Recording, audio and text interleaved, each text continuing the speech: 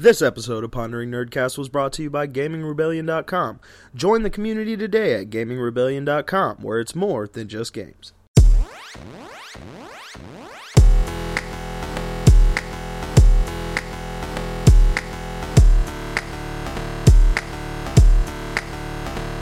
Hey guys, what's up, and welcome to the Pondering Nerdcast, episode 20. And with me tonight is Nate Rowe. Yo. Alyssa Spector. Hey guys. And joining us tonight is Brazzle the Gamer.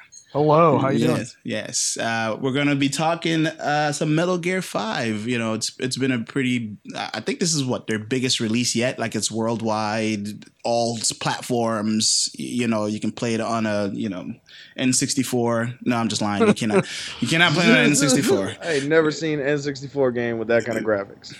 It'll probably explode. The start screen will probably just explode. Like the entire console. But anyway, but before we get into the Metal Gear discussion, I want to talk a little bit about, this is going to be a very game-centric podcast today, so we're going to talk about all things video games and kind of related and stuff and some funny shit. Yay! Yay! So let's start off with something I guess you could call it serious. I'm sure you guys know about Machinima, right? They're like everywhere. They just kind of came out of nowhere and just blew up like a monstrosity that it is. So apparently I knew they got in hot water about a year ago. Actually, no, 2 years ago with gamers and how they were saying that people were saying that people who work for them, they had to endorse certain games or whatever. But I never really followed up on it. But apparently they've been in court with the FTC and they had to settle with them. They don't really mention, if I'm reading this right, they don't mention what the settlement was, like in monetary means. But yeah, did any of you guys heard about this? Like, besides knowing that they did get in trouble, I didn't even realize it went this far. Well, to break it down for the viewers as to why they got in trouble was that they basically had some Machinima was paying some YouTubers who had a lot of followers, a lot of subscribers, to promote Xbox One, to blow it up, to make it seem larger than life, and that in itself is not illegal. But the part that was illegal was they were not telling people that they were paid to say so, and they needed some sort of little disclaimer at the bottom. And it's such a fine line, you know what I mean? Because with something like that, I mean, it just shows how you need to watch your P's and Q's, you know what I mean, as you start getting into it. Like, it's kind of funny, me and Tony were talking about having a passion that you want to monetize on, and a lot of people do that with video game journalism. They take the time and effort to make their own videos and make their own content and stuff like that, all with the hopes of one day monetizing on it. But as soon as you do monetize on it, that's when all the problem starts, it seems like. There's always definitely somebody trying to get your shit, you know what I mean? So trying to get paid, man. Trying to get paid. You know what I mean? And FTC ain't gonna have it. Not without a disclaimer. I didn't know that was a thing, that you have to disclose that you're being paid to talk about this. Oh yeah, you see on the bottom of any commercial, it says this is a paid endorsement or this is a paid advertisement. These are not real actors or something like that. Yeah. Dramatization.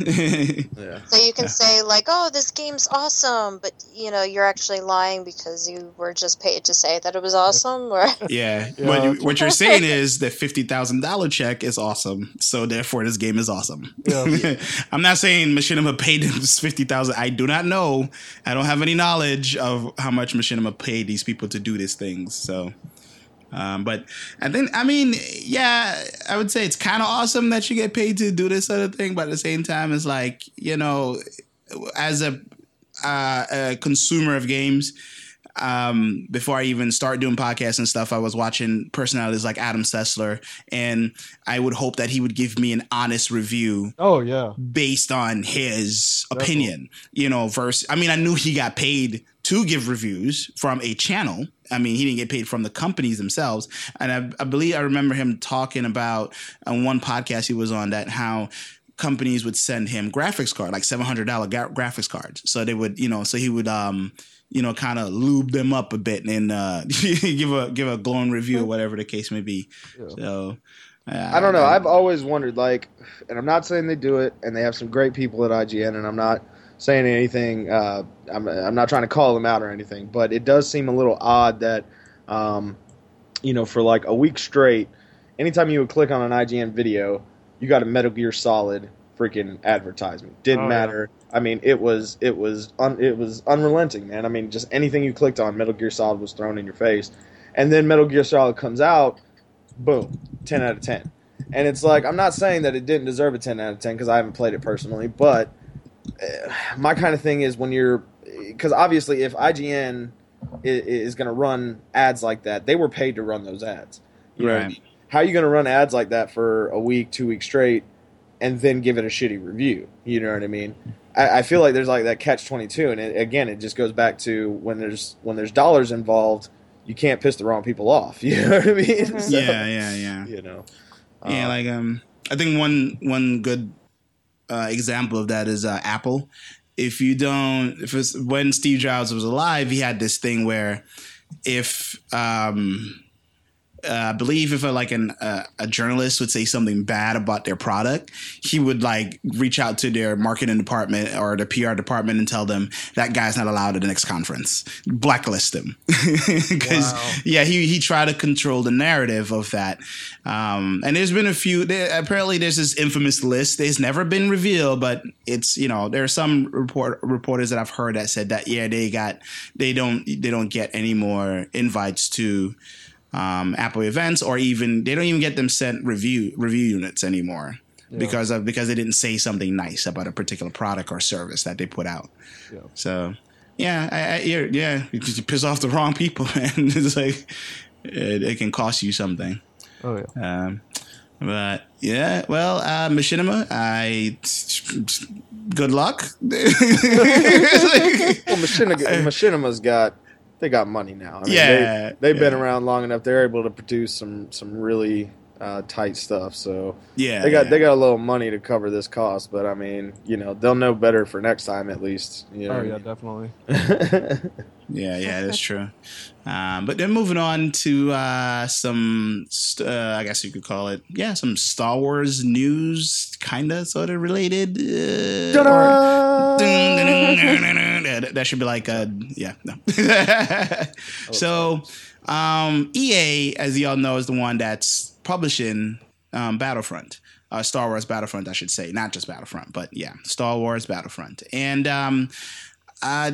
for the last couple of years, they've ran this thing called a server browser, and which pretty much allow you to customize your server in many different ways. And gamers seem to love it. But this particular game will not have this feature, and people are pissed off. And honestly, to tell you the truth, I've never used a server browser for anything. I think the only time I actually saw it, because I was kind of bit on a boycott of EA games. And it was just, I think the last time first time I saw it was when I played the demo for Hardline,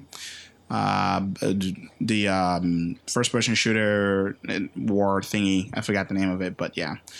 And I was a bit confused when I first saw it. I was like, what is this? Why am I in a browser? What am I doing? I don't understand. There's so many buttons. What am I doing? Does anybody else, anybody knows more about this than I do? Because I don't really see what the big deal is besides the customization being gone. They had this on Battlefield 3 and Battlefield 4. I'm not sure if it was on Battlefield 4 originally, but I think it is now. I'm not sure. I haven't played Battlefield 4 in a long time, but I know for sure it was on Battlefield 3. And I'm going to tell you that this is a great change, and I'm going to explain why. Okay. Little kids are bastards on this fucking game. I will go ahead and say it like that. Goddamn 12-year-olds! No. Let me break it down what a server browser is. Some of the viewers. A server browser, what they're saying is basically, in Battlefield 3, you could have, if you paid for your own browser, you paid them, you could get your own server. You could get your own little thing that people could connect to and, find via the multiplayer search list and stuff like that. Right. And you could set your own settings as far as no rocket launchers, no, only this map is played, or, blah, blah, blah. You know what I mean? Rules. Yeah. You can make your own rules to your own server. And you could make, I think, a couple people like active admins where they could also change the settings or something like that. But anyway, what it would turn into was if you joined into a server, started kicking ass, and one of the admins was in there and his ass was the one who was getting kicked, you would immediately be kicked from the game. Like, for no reason other than you were just doing well. You know what I mean? There would be ones where, like I said, they would say, no rocket launchers. It's freaking Battlefield. Like, that's the whole point, is destruction, like destroying everything. Like, what the fuck are you mean no rocket launchers? You know what I mean? Like, take it away. What they're talking about is given. They said in the article, if you go and read the article in the description, it says something about, it will have multiplayer ranked multiplayer, something like that. But Ozzy, see, he don't like it either. Yeah. Yeah, no. So I like that even keel. That give me some modes. Let me go in and play. It's going to be fun as long as I can hook up with my friends. Battlefield 4 was awful. You could not get in the same squad with your friends when the game first came out. It was literally broken. So hopefully that they won't have those issues upon release. But yeah, dude, I like the even keel. Fuck that browser server shit, and I know I'll catch shit from any PC gamer that hears that shit, but sorry. No, I mean, hey, I'm a PC gamer, and I didn't like it when I saw it on that demo for Hardline. Because I was like, this is different. I don't really. Why do I need to do this? Any of this stuff? Because I find it strange. Like when I hit launch game, my browser would open up, and then it would go into this what seems like endless choices just to play the fucking game. And even when it launches, it then freezes because apparently I didn't know what I was doing. So it's like, Tony, you said you don't play a lot of online multiplayer, but let me put it in terms that you can understand. So Mega Man, say your friend could have the power to say, okay, you can play Mega Man, but you can't use this type of weapon, which is probably going to be one of the most essential ones. You can't. You'll have 2 lives and no power-up refills. And if you look like you're about to beat the boss, I'm going to kick you. Yeah. You know what I'm saying? Yeah, it's like, fuck. Yeah. Don't give too many douches that type of power. Yeah. So I'm okay with this not being a thing. Because, my experience playing Battlefront, Star Wars Battlefront, has always been on an even playing field. You got what you get. You go in there, you try your best, And I didn't realize this was even going to be an option. I hope it doesn't become an option at any point. That's the sad part, is it might. Because you know how game companies are nowadays. Enough people complain about it. Right. They will eventually, if they think it'll sell more units, they'll eventually put it in there. You know what I mean? That makes me sad. I hope it doesn't. But don't listen to them, EA. I can't believe I'm saying that, but You're talking to EA. Yeah, it's like, no, EA, don't listen to them for this one game. Don't do it. The rest of the crap you do, you should listen. EA Sports. This shit is weak. This shit, it's just not working. Anyway, moving on to the next topic here. This is, I would say, it's related to one of the episodes we did with Howard Scott Warshaw. An ET cartridge that was dug up in New Mexico. When was it dug up? Like this year or last year, I believe it was. Oh no, that was back in, I want to say 2012 was the actual dig, and then like the documentary came out in 2013. I want to say, I'm not 100% sure. Okay. I'd have to look up. Well, it's been a couple of years so far, and so one of the cartridges recently sold for a whopping $100,000. Like, to be exact, 107,9,300. No, 9. A lot of money. I can't do math. 100 is over $100,000. Is very interesting numbers going on there, and apparently the city of Alamogordo,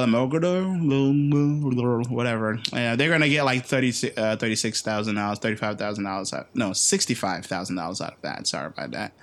Nice. At least it's going to the town. Yeah, and sure. not into somebody's greedy pockets. Yeah. I would love to hear Howard's response to that because that's pretty freaking sweet to go for that much. You know, like an ET cartridge from like from the 80s. Yeah, His one that they games couldn't have give the away in the 80s.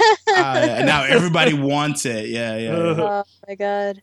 Well, it's nice to know that his games went toward to funding a town. So yeah, and it's helping out, and it may have been considered one of the worst games ever, but it's helping a lot of people out now. So Yeah, that's good. I'd like to know what his thoughts were on Conan O'Brien played the ET game on an episode of his Clueless Gamer show. His Clueless Gamer. That was pretty freaking funny. Yeah, I remember seeing that. Yeah, I'm wondering if the like city made him pay that, or if he just gave that willingly. Does it say in the article? I'm trying to look it over again, but it's like an auction the city's holding, from what I can understand. I think this is like an auction from the city itself via eBay. Yeah, so they're taking a cut for whatever reason. Well, you're essentially selling trash from the city's landfill. True. So it kind of belongs to the city at that point. Being in the freaking desert for 30 odd years. Yeah, I'm pretty sure that the governor of that town of Alamogordo, I think is how it's pronounced. Yeah. And I only know that because the ET Game Over documentary. But I think the mayor of that town said something to the effect of, if anything valuable comes out of it, it goes to the city or something. Oh, yeah. Yeah. Because they were scared because apparently there were other rumors of what do you call them? Radiation pigs? Yeah. It was some sort of infected pigs that they buried there. And apparently they didn't want to dig up a bunch of those and pollute the area. And I was like, why would you bury pigs with... What? The graphics on the documentary were awesome when the zombie pigs came out. Yeah, right. That's how The Walking Dead was gonna start, apparently.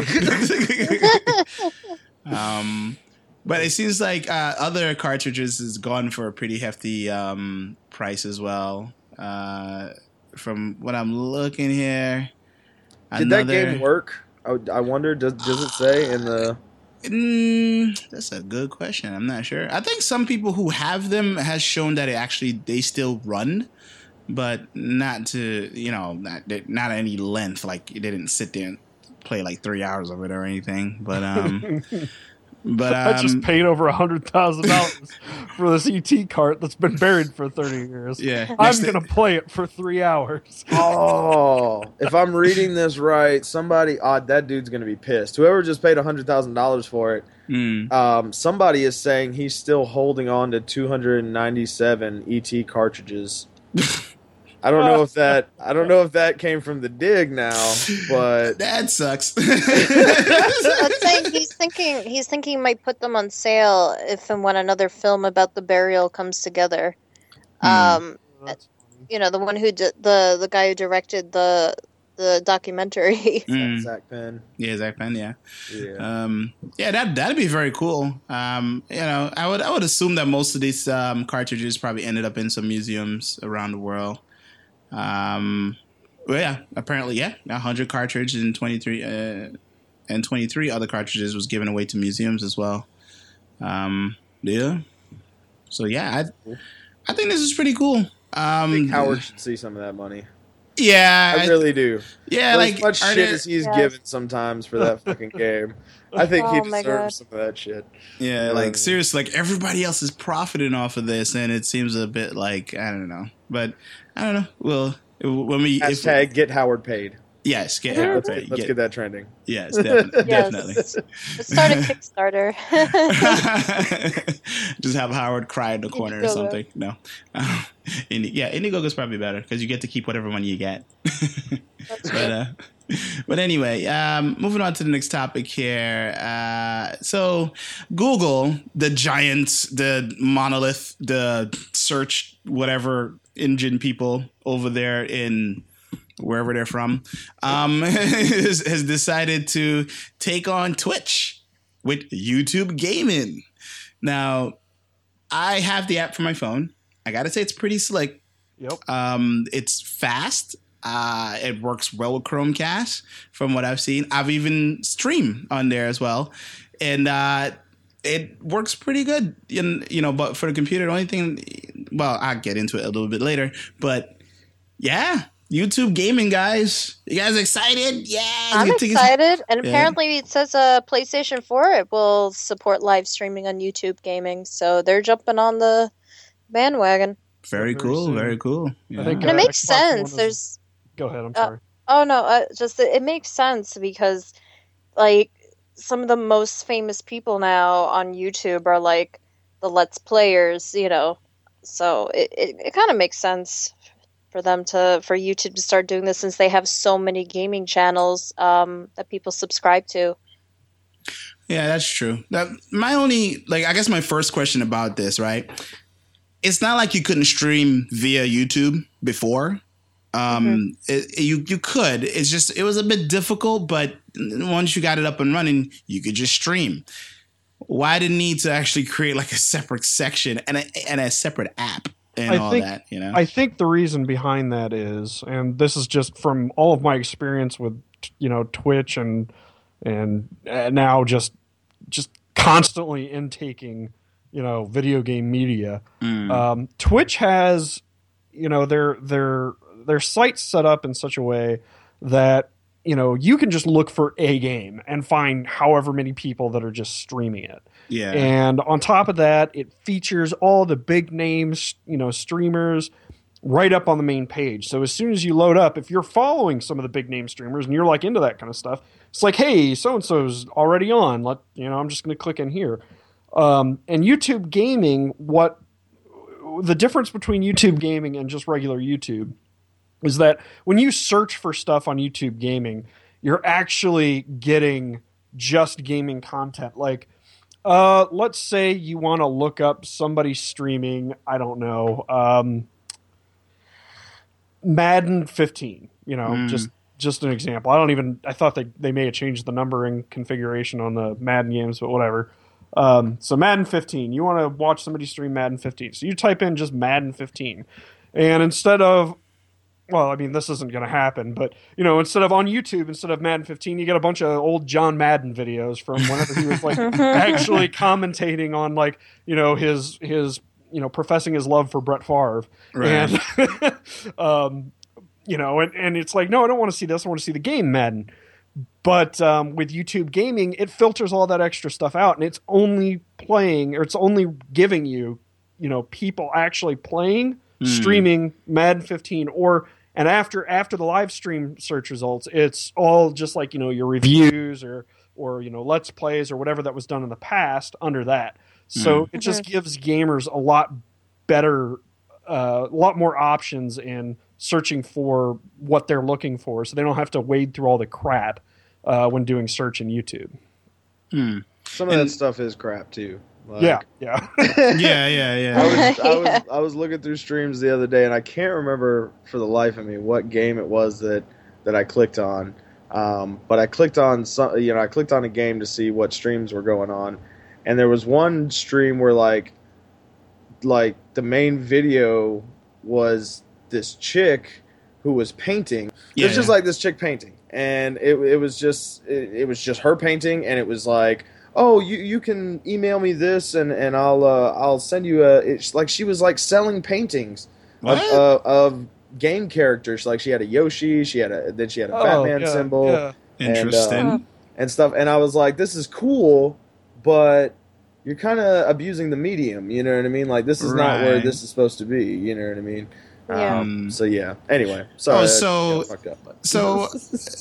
YouTube doesn't have more of a gaming community guidelines, like because I know Twitch, from their terms of service that I read, that you can stream your own music if you own it. Or you could do like concerts via Twitch if you want to. And also you can you stream your video games or a video game type show. So the YouTube gaming, they haven't laid out a community guidelines besides no boobs or like what exactly does anybody know anything exactly about that from? I don't think that there's. I mean, there might be some kind of guidelines, but I haven't seen any yet. I guess the big problem with it is content that you don't own, and you've had problems with copyright strikes on YouTube in the past. All your Let's Players who, they'll do a Let's Play of Super Mario Brothers, and Nintendo immediately says, "Nope, that's mine," and they take the ad revenue from it. Right. Or anytime anybody uploads anything Konami related, as in maybe a Gaming Rebellion live stream of Metal Gear Solid 5: The Phantom Pain and exports it to YouTube. As soon as it hits YouTube, Konami takes all the audio off, so you can't tell what's going on in the stream. Which happened to my stream from Tuesday night. No. So the worry there is, if you're streaming to YouTube, there's a lot more of a chance that you're going to get copyright strikes against you. And if you're a big name YouTuber, or like all your content is on YouTube, and you're streaming something like that, then there's this worry that YouTube is going to take down your channel and you're going to lose everything. And you don't really have that with Twitch. You don't have that problem with Twitch as often as far as I know. So I mean, I guess that's kind of a some kind of a weird guideline, because YouTube always has had those copyright bots that crawl through videos and make sure you're not stealing content. So I mean, I guess that's kind of a restriction or a guideline. And it's I would say from personal experience, it's a pain in the ass to contact anybody at YouTube about this, because I think that happened to one of our streams with Mickey, which is one of our streamers, where she was playing a game, Life is Strange, and they have like licensed music in the soundtrack for the game. Yeah. And Twitch and YouTube both muted, like Twitch muted half of the show, and then YouTube decided to mute the other half. So, oh no. You hit them back like, "Hey, this is a game I bought. It's the music you're hearing is from the game. So if you had an issue, go hit them up." It's like, not like I'm trying to monetize this shit. Like, come on. Yeah. But I would say streaming to it, it's a lot easier now.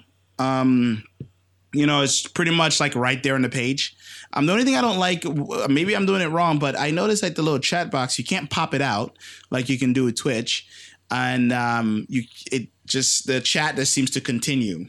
Like you can't clear it. It's like conversation from before. It's still here. It's like, oh man, how are all these comments on my stream that I just started? Yeah. Oh, it's from the last time. Yeah, and that's kind of annoying. Now, from what I understand, you can't do any because I know with Twitch, you can do all these like really cool scripting where people when someone like subscribes, like something pops up and whatever. So I'm guessing right now YouTube doesn't have any of that stuff. So. As far as I know, it doesn't, but it may in the future. But one thing I did want to mention, you were talking about the comments from before, and I just remembered this. This just popped into my head. I was looking through my Google Analytics for my YouTube page yesterday, and it was like I just saw this spike of 300 comments, and I'm like, where the hell did this come from? Yeah. Who the hell's commenting on my videos? I don't see it. I mean, I don't even have that many comments on, or that many views on most of my videos. Right. So look it up, and they add all of those that chat log, they add it to your comments in the Google Analytics. So it kind of screws with your view of it. Now, I don't know. I didn't look too deep on it, but you might be able to filter those out, because Google Analytics is pretty powerful. But yeah, I mean, that was just an initial shock. It's like, where the hell did all those comments come from? So. Yeah, I mean, it's and there have been other competitors to Twitch, and I guess Google is like the first one that's like has the resources to take them on.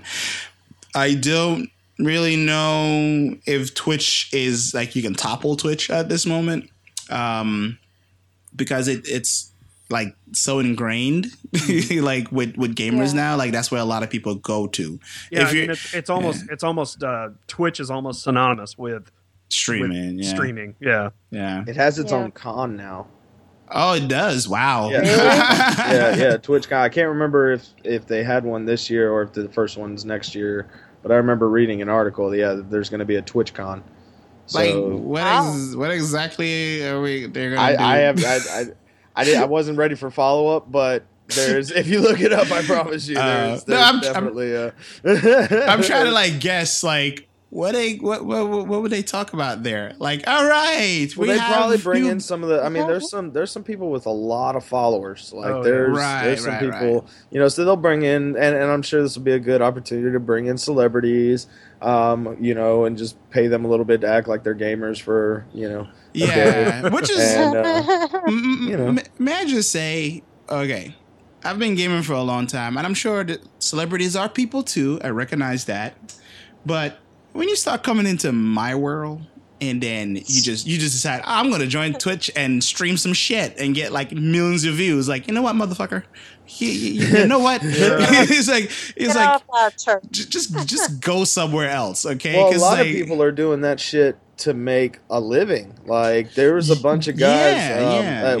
I mentioned Greg Miller earlier. The Kind of Funny Video guys. Every one of them left IGN. And started their own stuff and used and now their main site is Patreon, but they almost everything goes live on Twitch as the initial recording and stuff. Okay. Yeah. I mean, I've got a little anecdote on the whole making money on Twitch. I have a very, very like close personal friend of mine that I've known since we were both very young, who is now streaming on Twitch, and she started just like 2 months ago. Oh, okay. And she now has over 2,000 followers. Wow. And she is actually like making money. Wow. Okay, and she's no longer working at a regular job. What? Yep. She needs to teach me. She streams like 14 hours a day. Wow. Oh, okay. Yeah. 6 to 7 days a week. She will stream 14 hours a day. And she has made all of these connections with people all over the world from like previous to her streaming, because all she did, whenever she gamed, she played all these online games that are popular to play on Twitch now. Right. And she just play them on Steam, and she just had all these friends on Steam. So she jumped over, and all these friends told their friends and their friends, and then, now she's got a following, and she is rapidly growing. She keeps setting these stretch goals and just keeps smashing them. So I mean, it's like it's almost completely viable now. I mean, she's doing really good, and I'm proud as hell of her. Yeah. So it's really neat. I don't know if I have 14 hours to dedicate to streaming, but I know. If you were getting paid, I mean, if you could make a living on it, though, you know what I mean? Like, you didn't have any other responsibilities other than streaming. Yeah. Yeah. I mean, her income on that is largely supplementary because, her live-in boyfriend, her long-term boyfriend, he actually works for NVIDIA. And he's a technical artist for them. So that's all they do. I mean, that's just their life. Their life is gaming, and it's enviable to a point, but they work very hard. I mean, it's like, I love you, but I hate you. Like I'm fascinated by the whole streaming concept and everything like that. Like, I built my computer more or less around to edit videos, but apparently in the like in between there, apparently I can stream very well now. Yeah. So, but I haven't take it on very seriously. I haven't gone into the production level that I've seen some of the top streamers have been doing. Mm-hmm. The whole green screen stuff and whatever, and I just haven't dedicated that much time to it. I mean, I would like to, and if I could make money off of doing it, like, that'd be great. But but hey, for people who are doing it, awesome. That's freaking awesome. Like, you could just. Yeah, could you just imagine like meeting people like at a bar or something, and like someone asks you like, "So what do you do for a living?" Haha, motherfucker, I stream. What you do? Sit at home and play video games all day and stream about it, and I get paid. Yeah, money. I mean, as awesome as that is, like, and not to take away from your friend at all, Brazel, but one thing that kind of irks me though is like how much easier it is for a chick to get that big of a following compared to a dude who might be streaming 14 hours a day, trying to. Yeah. Yeah, I Not mean, necessarily. I mean, I'm just looking at like I follow some like maybe not on Twitch, but I followed like some channels on YouTube. Like I've watched videos from like Game Grumps and Markiplier, and they have huge followings, and it seems like more the male gamers have followings than the female gamers. So so hearing that this girl is just staying at home and has all these views, I find it amazing. So I don't know. It seems like every time I go like just searching for random streams, if there is like some hot chick just streaming something, whatever, even if you could tell like it's their first time streaming, she might have 100 viewers.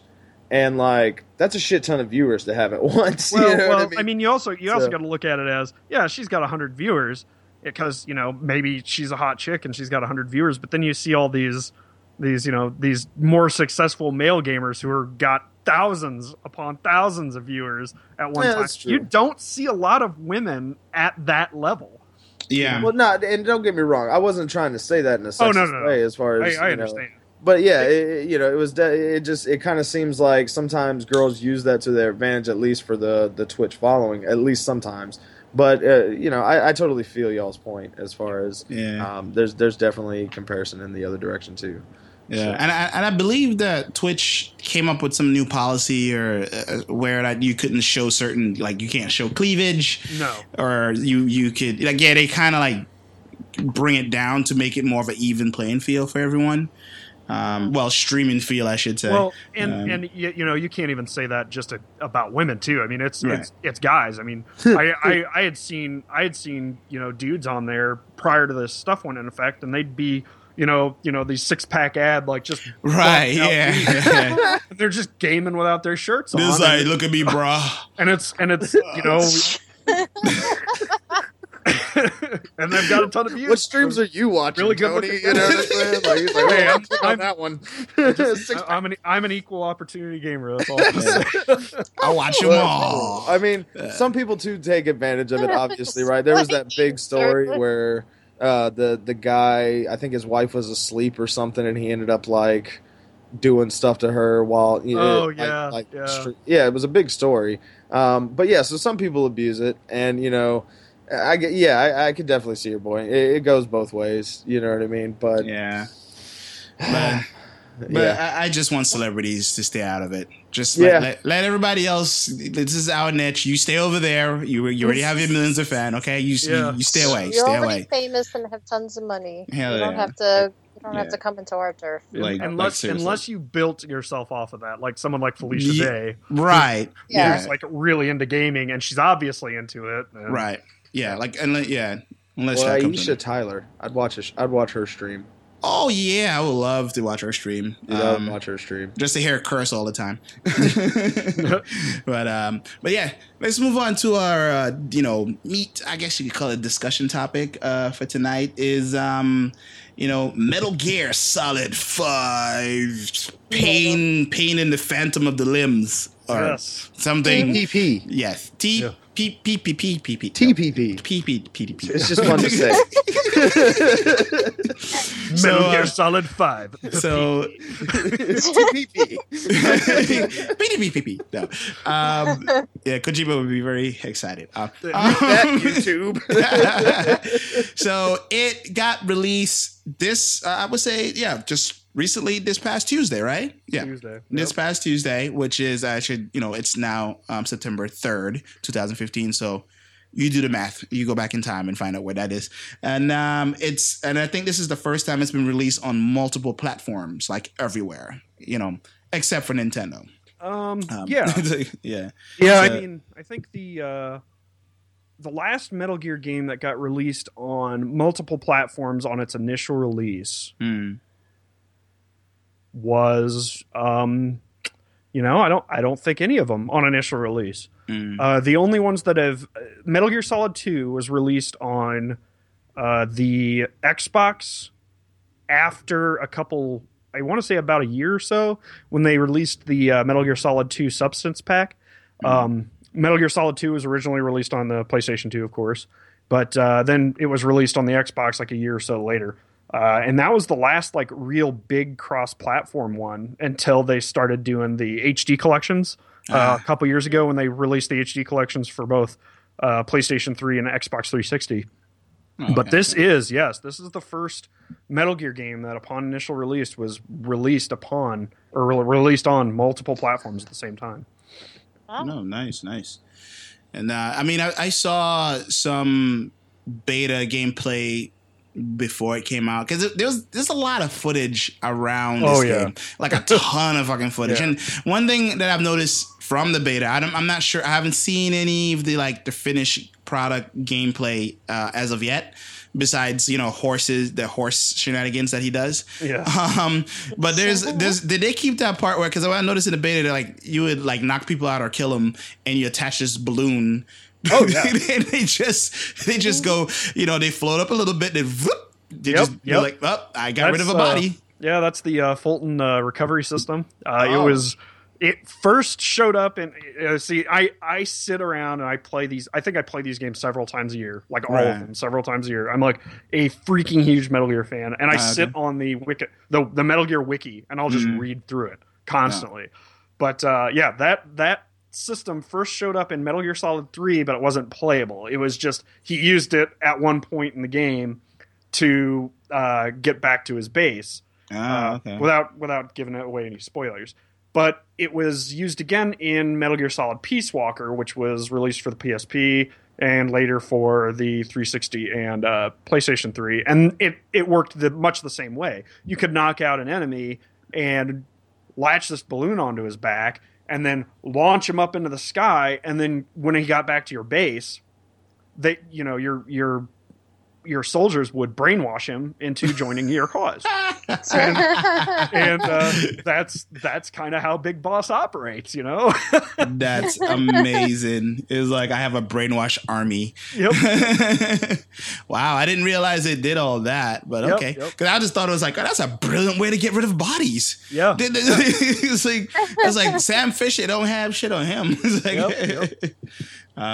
wow. Okay. So how have you been enjoying the game so far? What are some of I guess you could say some of the highlights of it, and then some of the stuff that you like. I wish they would not do that. All right. Well, I was really excited to talk about this. I've been thinking about it all day. Nate brought up earlier that everybody was giving this game a 10 out of 10. Oh, wow. And he had mentioned with the whole advertising thing, how can you not, give it a 10 out of 10 if, they're paying you so much in advertising dollars. Mm-hmm. Anyway, this game is not by any means a 10 out of 10. Oh, wow. Now, I'm not going to say that I dislike the game. I am having a lot of fun with it. It's very good. The gameplay is probably some of the best gameplay I've seen in a video game. The stealth is amazing. It's so much fun. Last night, when I was playing, I had to come up on this base, and it was kind of up on a hill, and I was kind of down at the bottom, and there were just soldiers all over this hill in little foxholes and everything. That they were just scanning the area. There was no way I was getting up that thing. So I went to one side of the hill, and I just started sniping a bunch of these soldiers off. And my sniper rifle doesn't have a silencer on it, so they all hear it. And so they start coming. They're all looking around for where the sniper is, and they find out where I'm firing from. So they all start heading in my direction. Well, I hide, and I swing around over to the other side of the hill. And while all of the soldiers are off the hill, I just mosey on up and into the base like I'm supposed to, or, to get in. Nobody found me. They never saw me. They saw the gunfire, but they never saw me. So I was never actually spotted. It was amazing. It was so cool. Stuff like that is really, really neat. You get to fly around in your helicopter, and if people are still pursuing you, you could pull up the minigun, and you can just start blasting people from the minigun on the helicopter. It is an incredible experience. I mean, wow. You can go in and you can blast away to at all the enemies and blow up communications towers and do all this really cool stuff and still achieve your mission. You don't have to worry about I guess, always stealthing around like you did in previous Metal Gear games. So it's really, really cool in that regard. Now, the part about it that I don't like, and this is a pretty big sticking point for me, and that's because I fell in love with the Metal Gear Solid series initially because of the melodramatic almost story. The stories, the characters, I mean, everything about it I just loved. I just ate it up. I fell in love with game stories again after playing Metal Gear Solid for the first time. And everybody always had these complaints that Metal Gear Solid as a series, there's too much story in it. And it's just, it's kind of a pain to slog through because you have to watch all the story and then you only get to play the game a little bit. Then you got another 40-minute cutscene or whatever. I'm the kind of fan of the Metal Gear series, which there are a lot of people like me who loved it.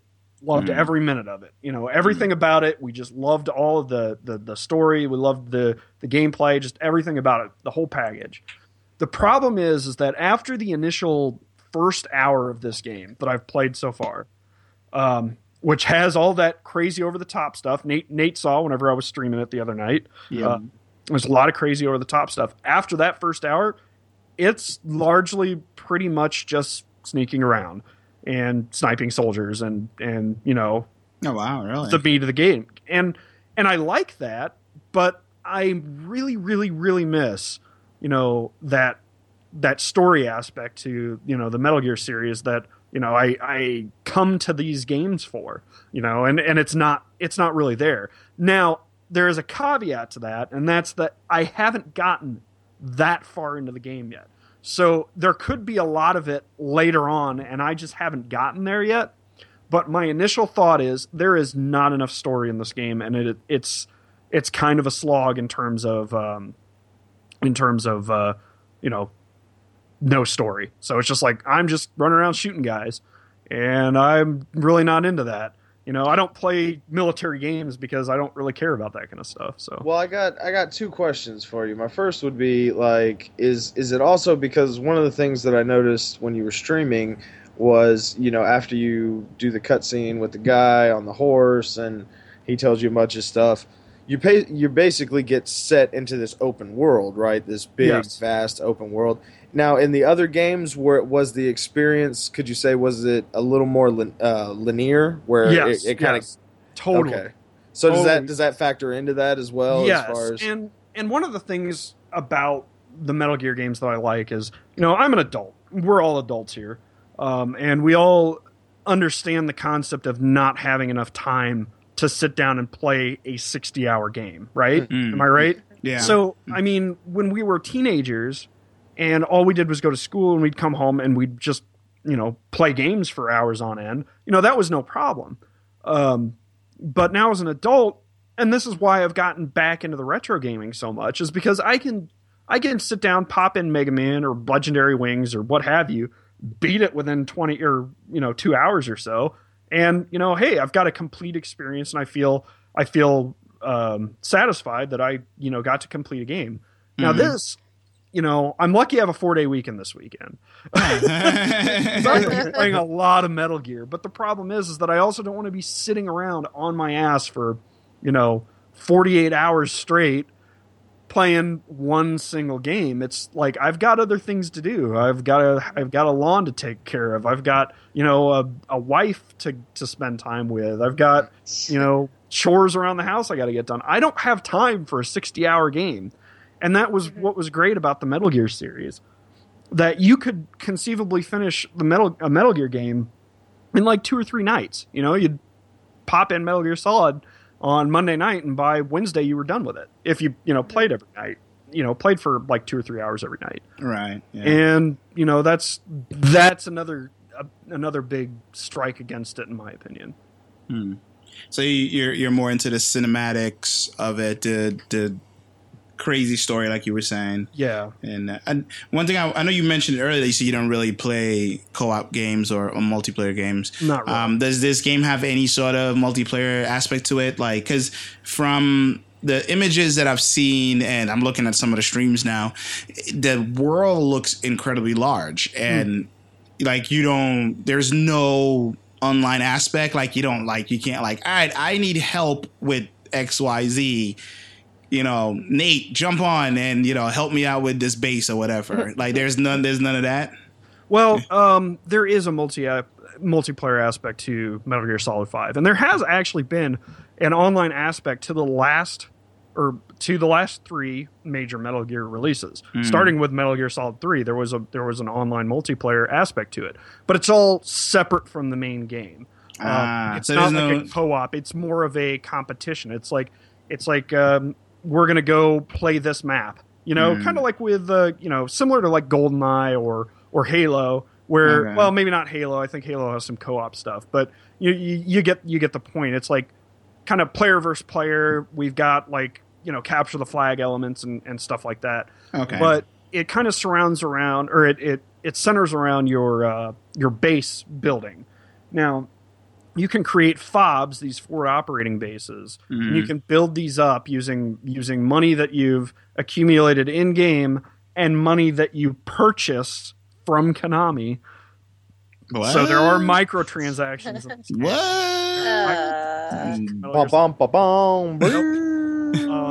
Yeah. And you go and you can steal resources from the players you're playing against, bring them over to your bases, and that's the multiplayer aspect. I'm probably not going to get into that. I played a lot of the multiplayer, and I did play a lot of the multiplayer with Metal Gear Solid 3, and that was back before. Shoot, I think it was 2005, 2006, something like that. It was quite a few years ago, and I play on my PlayStation 2. Plug it into my, I had to buy a modem for my PlayStation 2, and I plugged it in. And oh yeah, I remember that one. Yeah. And it was fun, but I didn't get into it after that. And yeah, I don't know. I'm not going to have much of an opinion on it because I'm not going to really play it. So okay, I'm with you, Tony. I'm not really into like the multiplayer aspects of games. I mean, I'll play it sometimes, like if I have a friend over, sure, or I want to. Finish some challenges, but I'm with you that I love, I play a video game not just for the gameplay, but it has a good mix of a great story, great music. Which is why some of my favorite games have been like, I love the Legend of Zelda series, and I love Okami, where I'm going on this journey, and I'm living the journey. I'm being part of the journey and the story, Okay, I totally feel that, but like I'm kind of on the other side. Like I like my single player experiences, especially my JRPGs, stuff like that. Like I couldn't imagine there being some sort of, like, I know with Final Fantasy IX, for instance, there was a multiplayer aspect. Like somebody could actually take control of one of your other party characters while in battle, but that wasn't hugely popular. It was mostly still a first player experience. But especially today, man, there's just some games good inference. There's a big Twitch streamer named FredX919, and he's a big Dark Souls fan. And I remember one time I hadn't played Dark Souls at the time, and I remember saying something to the effect of, this game looks like it would be better with more intense co-op. And he got so furious. He was like, no, you keep multiplayer out of my Dark Souls. Like, I'm trying to push it in, and I don't like it. I want to do this by myself. Oh, wow. Yeah, I was just like, wow. Whoa, chill. It hits a button. Like, the multiplayer stuff can hit a button depending on the title. You know what I mean? Yeah, that's another thing with, like, multiplayer, because I'm the type, it's like, I guess just in general, if I want to get something done, I like doing it myself. Like, sometimes... Yes, there are times like, I could really use some help right now, but other times I'm like, I could do this by myself. Leave me alone.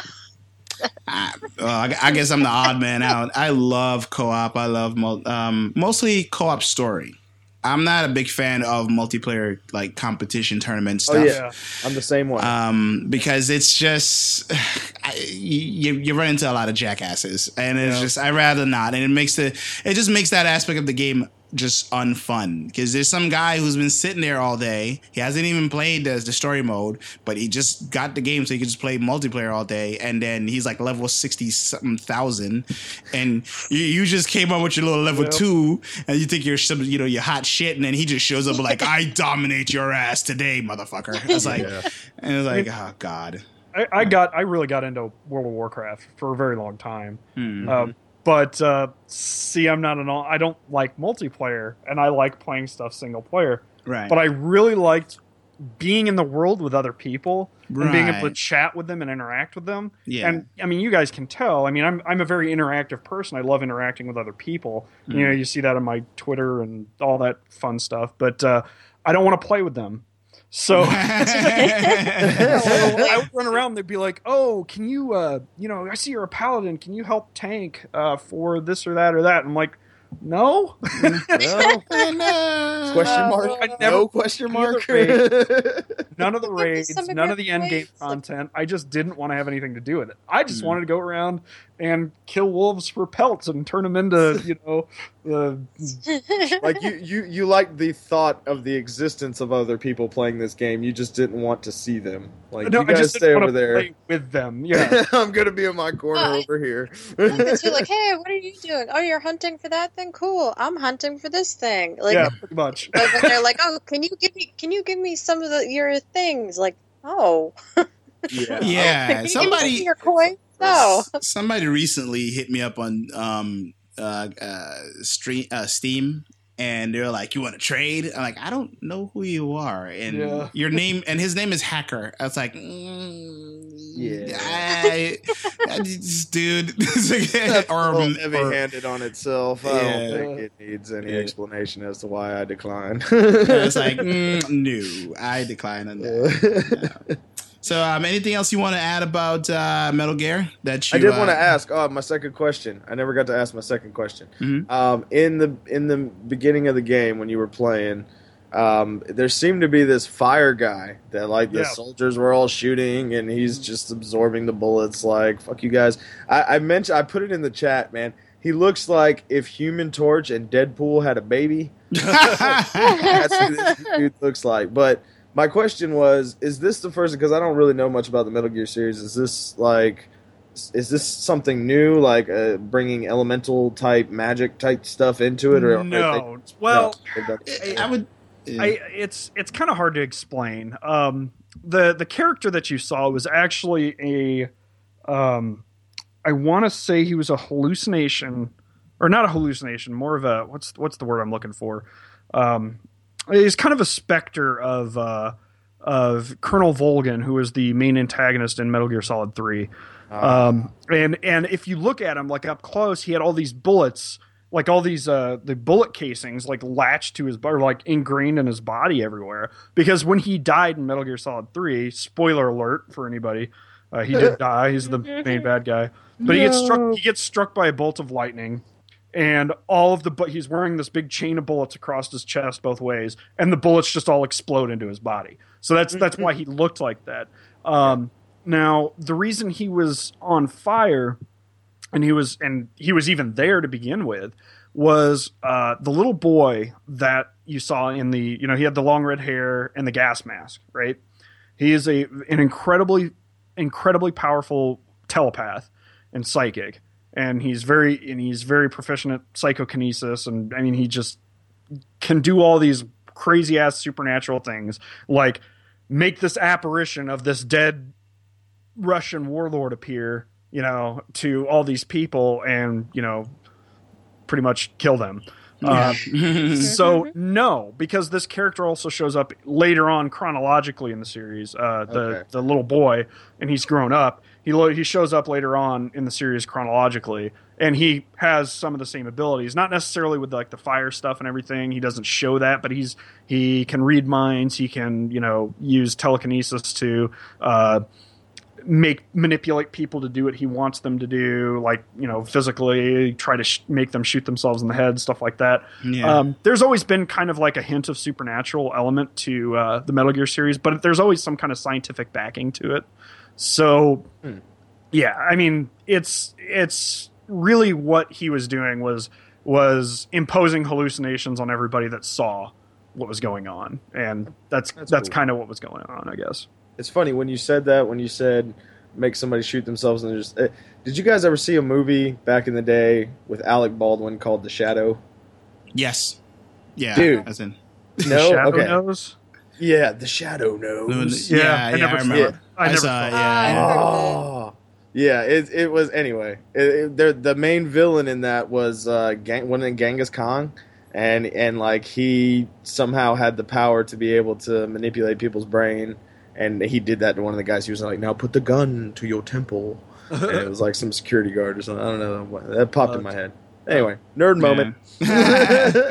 Yeah, from my experience with Metal Gear, like I think I stopped playing around 3, but I never played any multiplayer. But yeah, it's always been a weird ass story, extremely long cutscenes, and a lot of stuff steeped in science fiction. That until you play the game all the way through, that you're gonna meet some really like crazy enemies. Yeah, I think the most outlandish enemies I've met has to be when I played the Raiden game. Rising, yeah. And I played it for PC, and it was just like it's a short game, but it's just wow. They just like, well, we're just gonna put everything in the kitchen sink and some acid, and we're just gonna make this happen. And because the game is completely fucking ridiculous. It is like that's one thing about that franchise is the ridiculousness behind just about everything they do, and they keep that going. And it sounds like that's in this game as well. If somebody goes and buys 5, my bad. I'm sorry to cut you off. No, yeah. I was just going to say, yes, to an extent it is. But like I said, right now, I'm not experiencing any of that. It's just all kind of desert, Yeah. If somebody goes and buys 5, like, and they're totally, this is their first Metal Gear true experience or whatever, are they going to even understand what's going on? Is it put together at least well enough where the characters will still define themselves in that game? Or I've been thinking about this a lot, and I've got a really good buddy who also has an Xbox One, and he wants to borrow this game from me when I'm done with it. But the last Metal Gear game he played was the first one, Metal Gear Solid, on the PlayStation. Wow. And he's just hasn't been in the series, but he wants to get into this one because it looks so cool, and it's getting these really good reviews. And I'm really struggling to answer this one, and the reason being because I am so. I really hate to toot my own horn here. I'm so knowledgeable about this series, right? Like all I do is read stuff on Solid Snake and Naked Snake and Big Boss and all these different characters, and I just know everything that's going on in this game. So I can't really tell, like, could somebody who had no idea going into this game really be able to pick and choose pick out what's going on? I'm gonna say no. Story-wise, no. They're not going to be able to understand what's going on. They're going to be like, I don't really get this. I don't know who these characters are, who they're, why they have these really strong relationships right at the beginning of the game. You go as Big Boss, you go and save Kazuhira Miller, like one of the first missions. And, there's just this strong bond between the two. But, you might not know that if you've never played Peace Walker. But then again, it might be acted well enough that you can just kind of pick up that these guys have known each other for a real long time. They've been through hell together, know? I would say they're not going to really understand what's going on, but if you're into this kind of game and into this kind of action, you're going to enjoy it regardless. Because the gameplay, like I said, the gameplay is phenomenal. It is so good. And it's almost worth playing that all on its own. But like I said, I'm really into the story, so I don't know. Yeah. Maybe that's why they did that then. Maybe for people, because they knew it was going to be a huge scale game, so maybe that open area experience is more for the people who are newer. So and I completely agree with you. Like it's more of they're trying to sell it to a broader audience, rather than just the Metal Gear fans. As if they were just selling it to Metal Gear fans, there would probably be a lot more story. As of right now, again, I haven't gotten that far into the game yet, but that's there it is. That's it. Yeah, and I mean, it sounds like it's fun to play. I'm probably It's beautiful. We haven't mentioned it is beautiful. Yeah. Even over the stream, I was like, "Wow, this is." And the stream cuts it down a little bit. Like I don't think that the GRL, the Gaming Rebellion Live stuff, can do 1080p as of this moment. We're looking into that, but it was still beautiful. It's a party game. It's pretty. Oh yeah. At even one point, I think at one point Tony was like, "Look at that rock." Yeah. you can't even tell that it's not real. Wow. Yeah, I don't even want to know the amount of hours it took to probably make this game. Yeah. I'll probably lose my mind with the answer. But anyway, guys, I think we should bring the episode to an end. I would say for people out there, pick up the game. It looks pretty awesome from the stream that I'm watching right now as I'm listening to you guys and listening to Tony talk about it. It sounds pretty cool.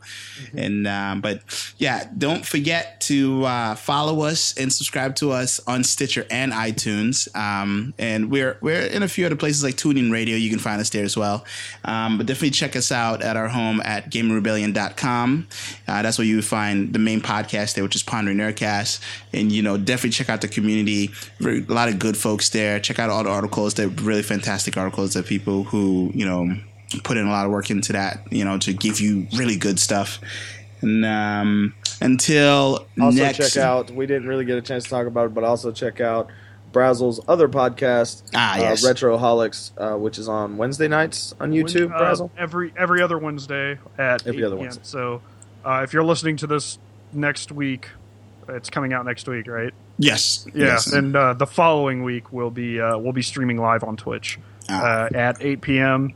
and 8 p.m. Central Time, and it will be covering retro-inspired games. Nice, cool, sweet. So yeah, everybody that's check that out too. That's audio and video, right?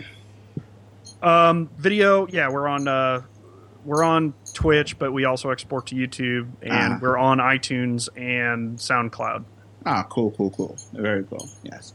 And guys, until next episode, we'll see you then. Bye-bye. Peace. Hi, guys.